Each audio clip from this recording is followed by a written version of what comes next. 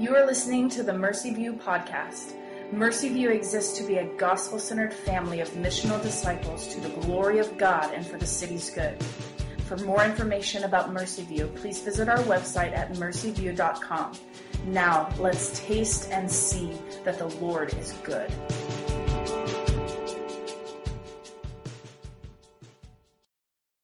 This is from Malachi 1 through 5 tonight. The oracle of the word of the Lord to Israel by Malachi. I have loved you, says the Lord, but you say, how have you loved us? Is not Esau Jacob's brother, declares the Lord? Yet I have loved Jacob, but Esau I have hated.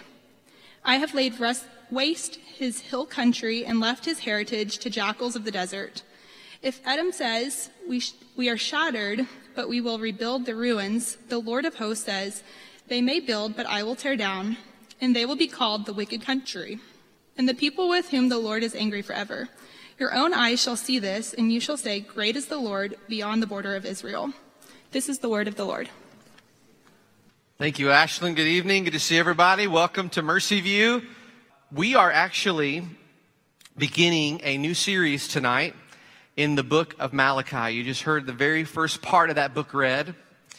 And you noticed probably, Ashlyn, read this, God, through the prophet Malachi, tells his people, I have loved you. And I wonder if you've ever thought about the most important words in the English language. Or maybe we could ask it this way, what are the most important words that you should have in your arsenal in relationship with other people? I have some suggestions for you. Probably the most important single word that you should have in your arsenal is the word we, right? What would be the inverse of that? The inverse would be I, right? That's probably the least important word in your vocabulary, particularly in relationships with other people. What would be maybe the two most important words, do you think, in relationship? Thank you, maybe. I'm sorry. Those are two good ones, right? I guess I'm's a contraction, so maybe that's just really three. The four most important words might be, what do you think? Right? When we ask somebody else, what do they think? We're not just letting them listen to us, but we also want to hear what is on their heart, what is on their mind. Maybe those are the four most important words in the English language. What about the five most important words, especially for us parents? What do you think? How about these five words? You did a great job, right? How affirming is that for our kiddos? What about the six most important words in the English language? This might be really good for us as we think about the relationships that we have, whether it's friendships or in our marriages. What do you think? How about this? I want to suggest these are the six most important words. I want to understand you better. Can't go wrong with that. What do you think the three most important words are in the English language? I love you. Yeah. Think about all of the songs, all of the movies, all of the TV shows that center on the idea of love. There has been no end to the idea of people trying to express their love for one another. And when they do that, they say it the same way every time. It's three words. I love you.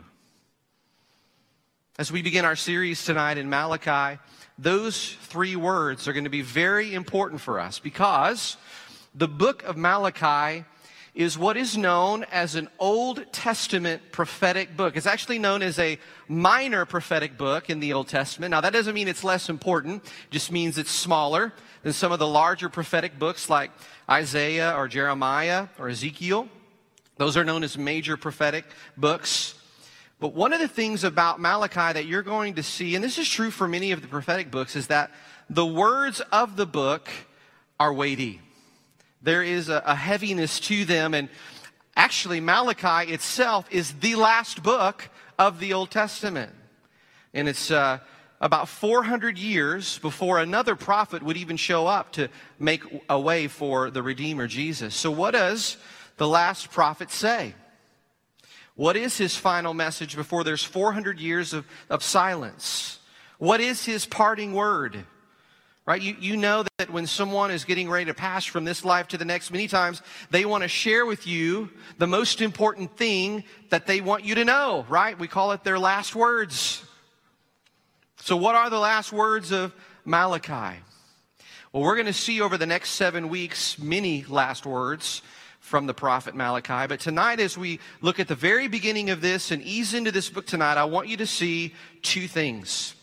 And the first thing is this: God's love is unfailing. God's love is unfailing. And second, God's love is unconditional. So, if you have your Bibles or electronic devices, keep them open to Malachi 1, beginning there in verse 1. Let me just read the very beginning of this again for us as we jump into our book. The oracle of the word of the Lord to Israel by Malachi. As we start our series, let me just give you a quick bit of context so that you understand what this verse means and as it sort of sets up the rest of the book here. Almost all commentators, which are what we call people who have studied books of the Bible and written out what they think things mean, that's what you would call a commentator, they agree that Malachi is what is known as a post-exilic book. What does that mean?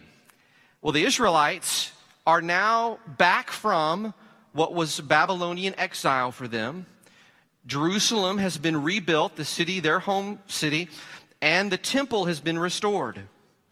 But apparently the people, the Israelite people and their leaders had grown cold to the way that God had been faithful to them in rescuing them from their enemies. But here's what is really interesting. We will see in this book that the people and their leaders are not necessarily openly rebellious against God. Their struggle is sneakier. Some of them may have worked with Nehemiah on rebuilding the walls of Jerusalem. If you know the story of Nehemiah, if you've read the book of Nehemiah, you know that's the theme that runs through that. Many commentators believe that some of the people that Malachi is addressing helped Nehemiah rebuild the wall. These people were also offering sacrifices at this temple that had been rebuilt. They were outwardly following the law of Moses and the rituals that would have been prescribed therein. And if you had asked them how they were doing spiritually, they would have looked at you and said, fine. But they weren't fine. See, they were lukewarm in their faith. They were apathetic about God's faithfulness to them. They were indifferent to the blessings of God. And here's how we know this. One of the recurring words in Malachi is the word how. One of those words occurs 7 different times in the book, and every time that it appears, it shows a state of heart that challenges who God actually is. And into this atmosphere that I just described to you, we find the prophet Malachi stepping into this space and pleading with and appealing to the people and the leaders to turn from their sin, to repent, and to believe anew in the God of their rescue. In many ways, this book is split up into a couple of parts, with Malachi responding to the indifference of the leaders, of the priests, and to their indifference of the people to God's love. And this brings us to the point of Malachi for us, modern people.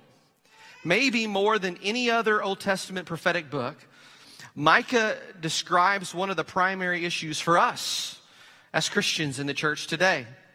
Whether you're a leader or a member of this church, you and I can be indifferent to the things of God. You and I are indifferent to the things of God. You and I can be apathetic to the things of God. We can be lukewarm in our faith.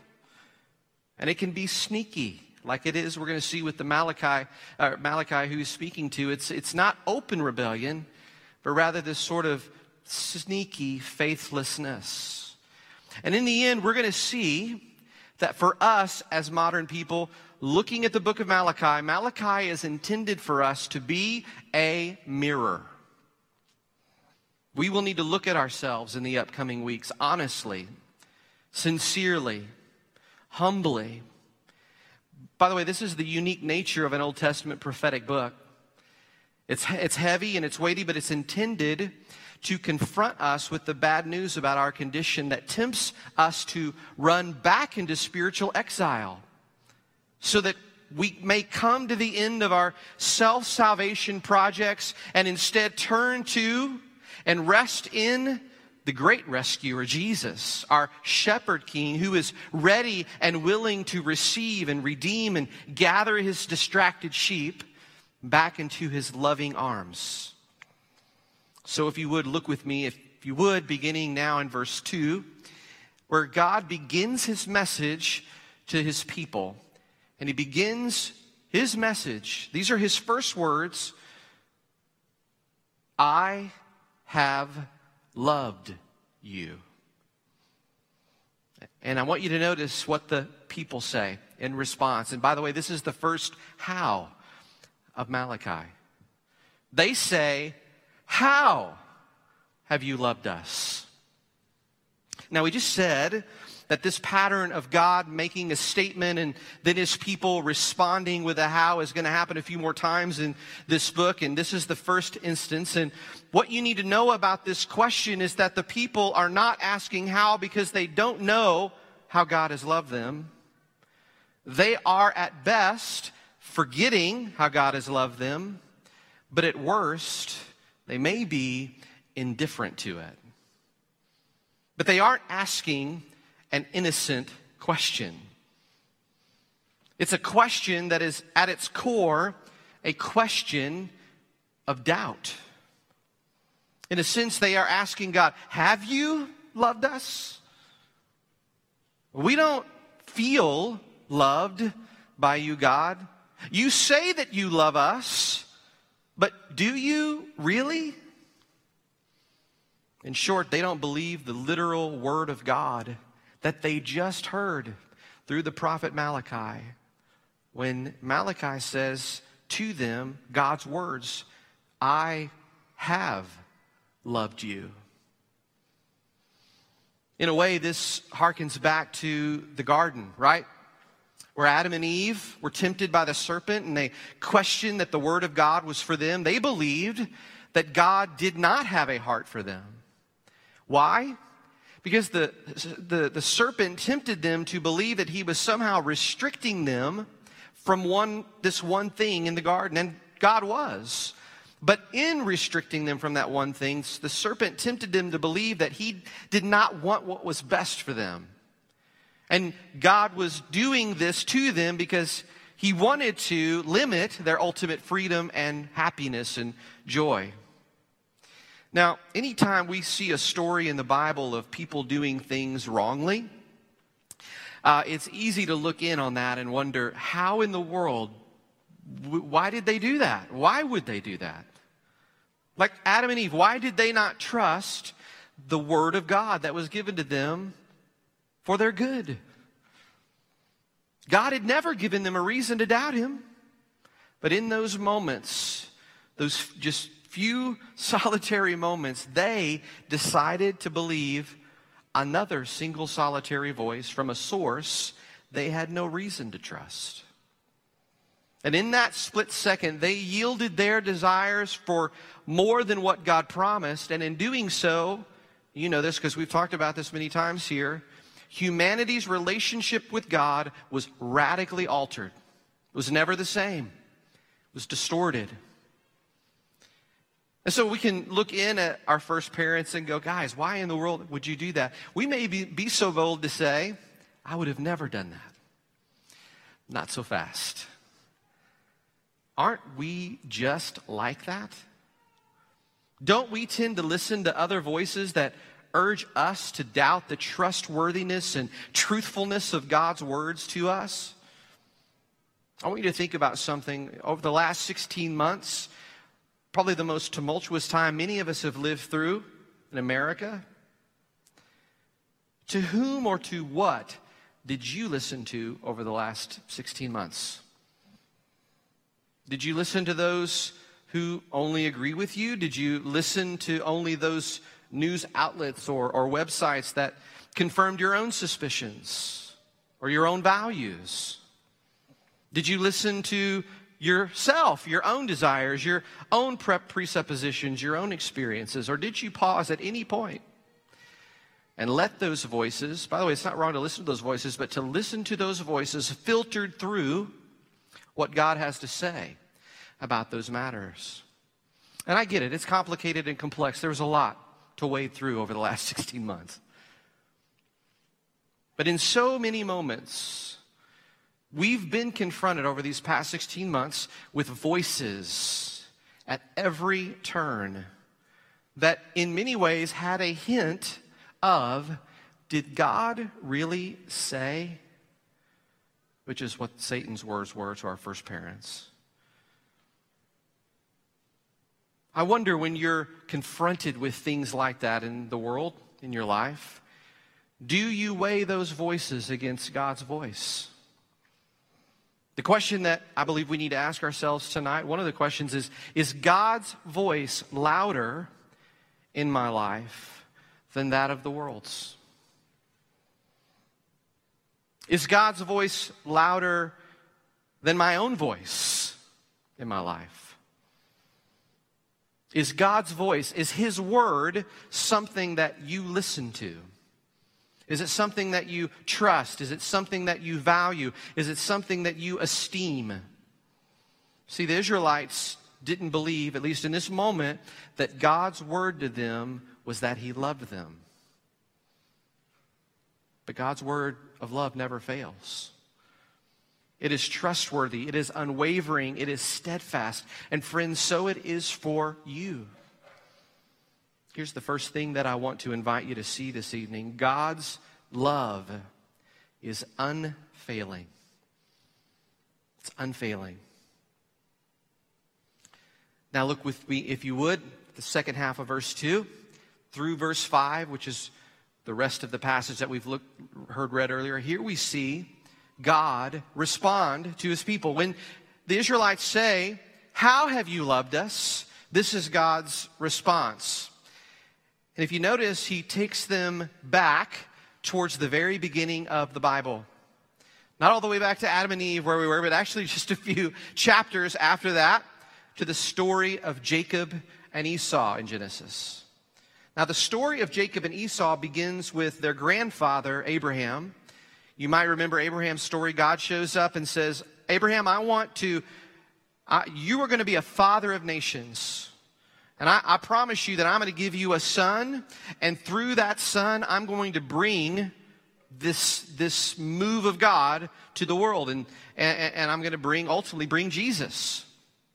Now, the promise was given that he would have a son, but if you know Abraham, you know that was going to take a miracle.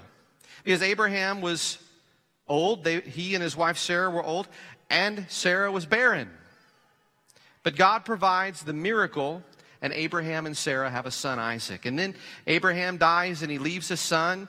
And two of his sons, Isaac's sons, Abraham's grandsons, were twin brothers, Jacob and Esau.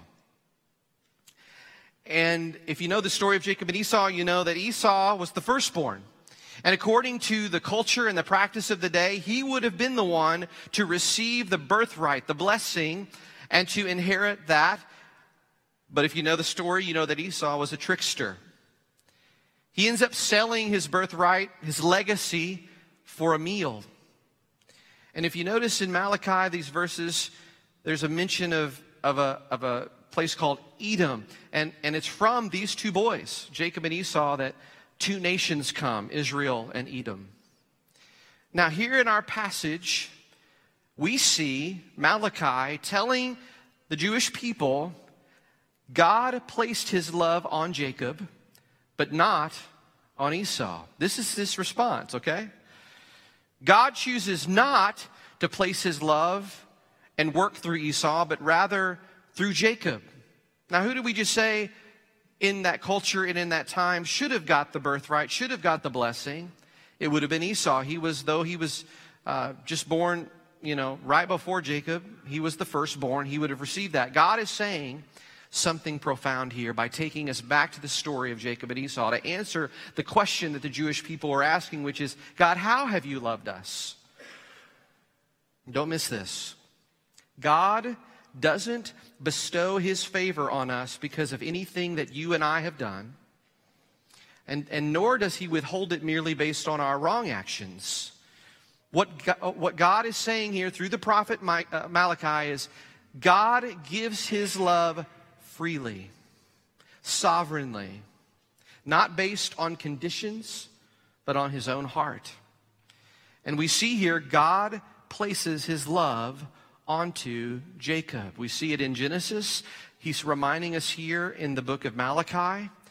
And actually we see this story picked back up again in the book of Romans with the Apostle Paul. In Romans 9, verse 11, it says it this way: though they were not yet born, this is Jacob and Esau, and had done nothing either good or bad, in order that God's purpose of election might continue, not because of works, but because of him who calls, their mother was told, the older shall serve the younger. And it is written, Jacob I have loved, and Esau I hated.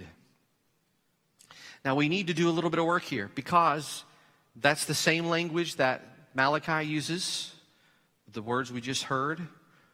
It's the words that Paul is using here in Romans 9, which is remembering the story of Jacob and Esau here in Malachi. Because when we hear God say, Jacob I have loved and Esau I hated, it rubs up against our modern sensibilities. Some of you hear that and you cringe. And when you come to verses like this, you really cringe, or maybe you even skip them, because it seems punitive. It seems wrong for God to love one and not another. And I get how that might land on you. Confronted with God's electing love, saving some sinners and not others, we question whether or not God is being unjust, don't we? But consider Jacob and Esau. Consider Israel and Edom in our passage. The two are very similar. This is part of God's point here. Jacob and Esau and the people that came from them, Israel and Edom, have virtually parallel historical experiences. They're defeated, they're brought into exile, they return to the land, and they desire to rebuild their land. Both Israel and Edom were sinful and wayward people. Both had broken the law of God. Both deserved his wrath and curse. And as God points out in our text, God is simply treating Edom as its sin deserves to be treated. See, the point is not that God is unjust to leave Edom to the consequences of its sin. The point, rather, is that God is extravagantly loving, not to treat Israel the same way. For those of you, and again, I get this, how this might land on you, but that struggle with this concept of God, we need to ask not, why doesn't God love and rescue all people equally? Instead, we should ask the more perplexing question, given the universal guilt and depravity of every human heart, and ask, why does God choose any? Why does he choose to save any? Why does he place his love on anyone? Why rescue anyone at all? Like when you come to passages like this, and for the record, Malachi 1 and Romans 11 are not the only ones like this where we see God talk about his electing love. I don't want you to miss this. We're actually being shown just how generous and extravagant the love of God really is. This is why. See, if God were to treat you justly and give you equity and to be fair to you, then no one in this room would be saved. Not one. But instead, God, and this is a mystery, he fixes his love upon a people. And on those people, he shows mercy. Now, I just want you to think about that. Is there any truth in Scripture more suited to shatter our pride than this one? That we deserve to be judged. We deserve to be condemned because every one of us are guilty in the sight of God. Yet we are not condemned, but accepted and forgiven and adopted into the family of God. because of the free and unconditioned electing love of God. Man, that humbles me. It brings me down to the reality of what I deserve. But it also, friends, exalts God in His sovereignty, in His independence, that we may give Him the glory. There's nothing in us that deserves it. But God places His love on His spiritual children, not based on any conditions found inside of you, but rather on what is inside of Him, His heart. This brings me to the second thing that I want to invite you to see. God's love is unconditional. Let me tell you why this is good news. When we say that God's love is unconditional, and some of you really need to hear this tonight, it means there is nothing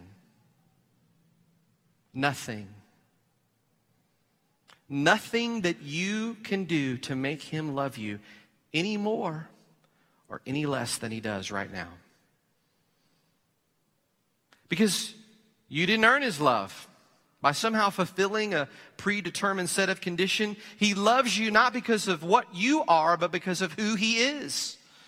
God is love. Now, that's not to say that God doesn't judge sin or that people won't have to suffer the consequences of their sin. It just means this.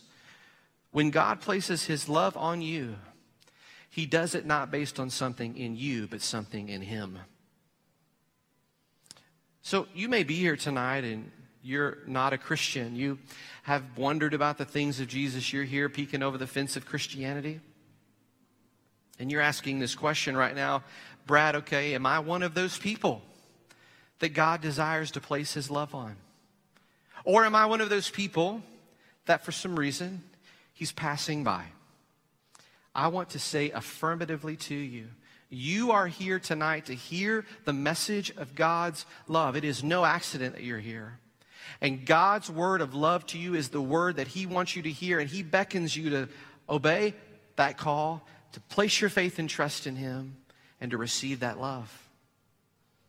A lot of times what comes up when we start talking about these kinds of things is like, well, what if that's true for me? Or I know if I have, someone in my life that they're not a Christian. Does that mean that God has turned away from them? I can't answer that for you tonight. But here's what I would say to you. You may be the person that's intended to be the conduit of the gospel to them, of grace to them. That's why you're here tonight. See, at the bottom of the good news of this truth is this. If God did determine whether to place His love on you because of you, there would be no way for you to earn it. For those whom God has placed His love on, the good news of the gospel is that in its unconditionality, you will also find security. See, if God is the one who places His love on you, it is immovable. It is unshakable. It is fixed. The scriptures say it is sealed. There is nothing that you can do that will thwart His love for you. Some of you struggle with that. Some of you are here tonight, it's like, that is too good to be true. Friends, it's true.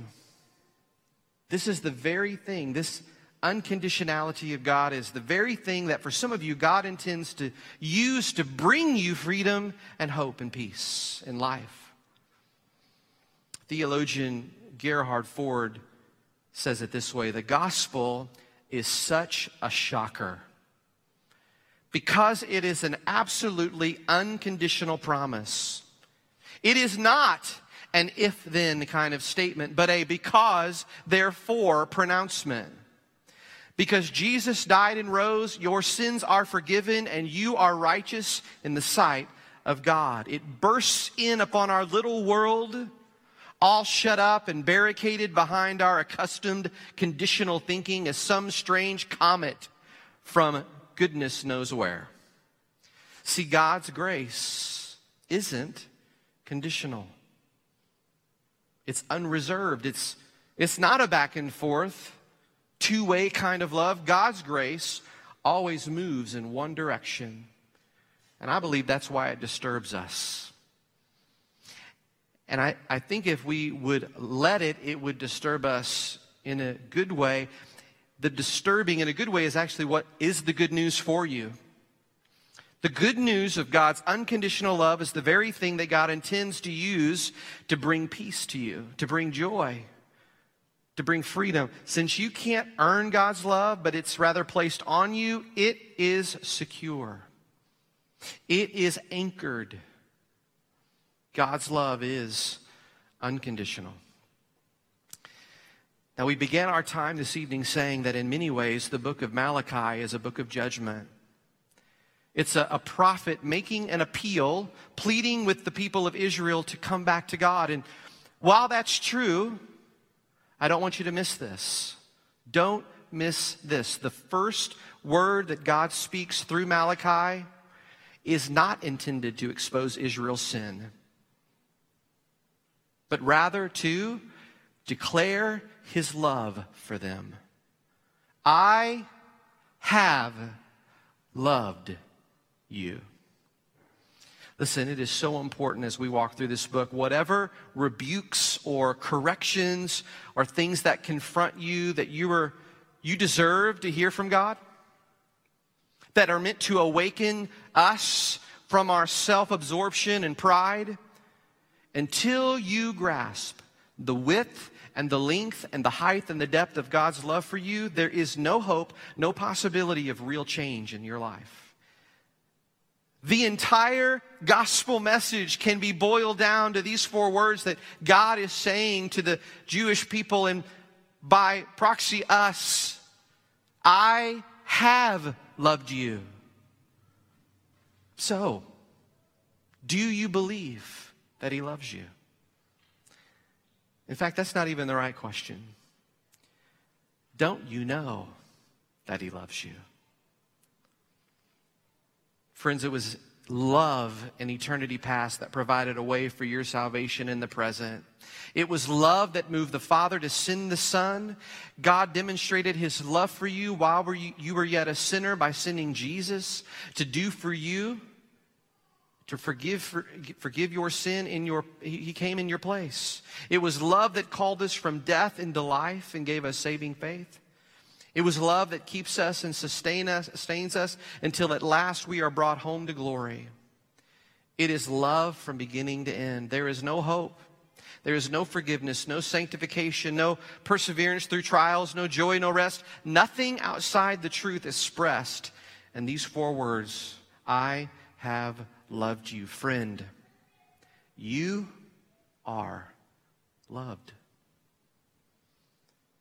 It may be perhaps the most important thing some of you need to hear this evening or have ever heard. You need to hear the word of the Lord to you, not first summoning you to do something, but summoning you to receive something.